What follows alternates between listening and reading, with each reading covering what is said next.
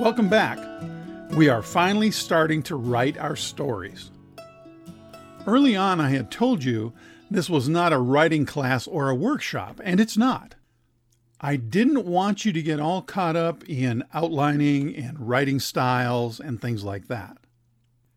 Down the road, when you decide to write your great American memoir, you can get into all of that. For now, just tell your story. Keep it simple. If you picked out an event in your journal and you were able to write 2 or 3 sentences, that's great.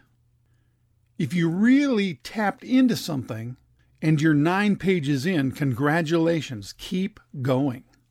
This is now turning into your project.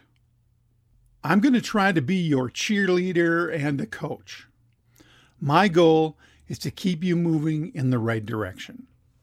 Whenever possible, try to include how these events affected you. We're doing this project together. I'm writing my stories just like you. As we go along, I'm going to keep referring back to my great-granddaughter, Laura Lee. In 2045, when she's reading my stories, I want her to know what I was thinking and what I was feeling. Facts and details are good, but a well-crafted story tells so much more. This is not an easy task. The ability to convey emotions in a story is why we have favorite authors and books. With time, you will find your voice and your style of storytelling. The title of this episode is The List of Lists. We're all in this together, so I feel like I can be honest with you. So it's confession time. I am a chronic list maker. There's just nothing better than starting out a day with a fresh, new to-do list. Over the years, I've taken this simple activity and turned it into a whole new art form. Page design, layout, titles, headings, special areas for ranking each item on my list. And you can't forget the ceremonial completed task box. At one point, I even moved into special bond paper stock. And don't even get me started on different colored paper. All of this so that I could track my multitude of lists. I remember once walking through a bookstore. Do you remember those bookstores? There it was, sitting on display, right there on the shelf. The Book of Lists. The subtitle was The Original Compendium of Curious Information. Oh my goodness, I had died and gone to heaven. It was literally a book filled with lists. Amazing. One of the nice things about getting older and getting up in years is that the good Lord starts to reveal things to you. What I recently discovered about myself is that I was actually giving myself credit for doing something just by writing it on my list. My dear wife will gladly testify to this. Here's a quote that flies around our house at least once a week on a regular basis.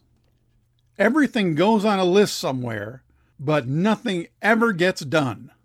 Welcome to my life. Okay, so why did I name this episode The List of Lists?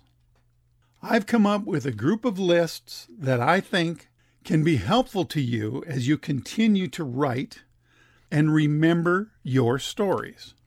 I'm going to spread these out over the next few episodes. I will give you the topic, and you're going to make the list. They're simply a way to help you go back a little deeper into those stories and those memories. Here's the first list. Write down all of your past addresses. Where are the key places you spent time? Start with the oldest, your birthplace, to the present. I'll give you some examples.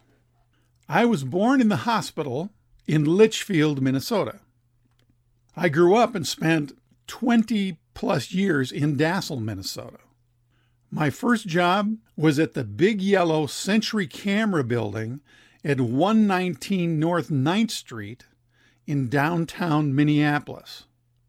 My first home away from home was at 1500 LaSalle, apartment 315 in Minneapolis, Minnesota. Now that apartment's just a couple of blocks away from Loring Park. I've left out some specific details, but you should have your full address on your list if at all possible. We really do live in an amazing time. From your list, a person could log on to Google Earth and actually go see these places. As always, time is our enemy. The Century Camera Building at 119 North 9th Street is now Parking Ramp A, supporting Target Field and Target Center. My old office is probably one of the parking slots on the first level, just off of Glenwood Avenue. The second list I want you to work on is all your phone numbers. I started out at 2709, and that number stayed the same for almost 3 decades. I counted up all my numbers, and I have had well over a dozen different numbers over the years. Remember your work numbers, apartment phone numbers. I had 3 different pager numbers back in the 80s and 90s. Cell phones started to become available to the average person back in the 1990s. Over the years, I think I have had 4 or 5 different cell phones and different numbers. These 2 lists will keep you busy for a while. This is all designed to give you more memories to work with as you start to track down your stories. But the task at hand here is to just keep expanding on the events from your journal. Keep writing. If that process is going well, don't worry about these lists. Come back to them some other time. Your assignment is simple. Keep writing. We'd love to hear from you. We just want to know how everything's going. Are you following along? Are you using your journal? You'll find an email address down below in the description box. I'm also thinking about doing a question and answer episode. That might be helpful for all of us at this point. So send in your questions. Have fun. I'll see you next time on You Have Stories.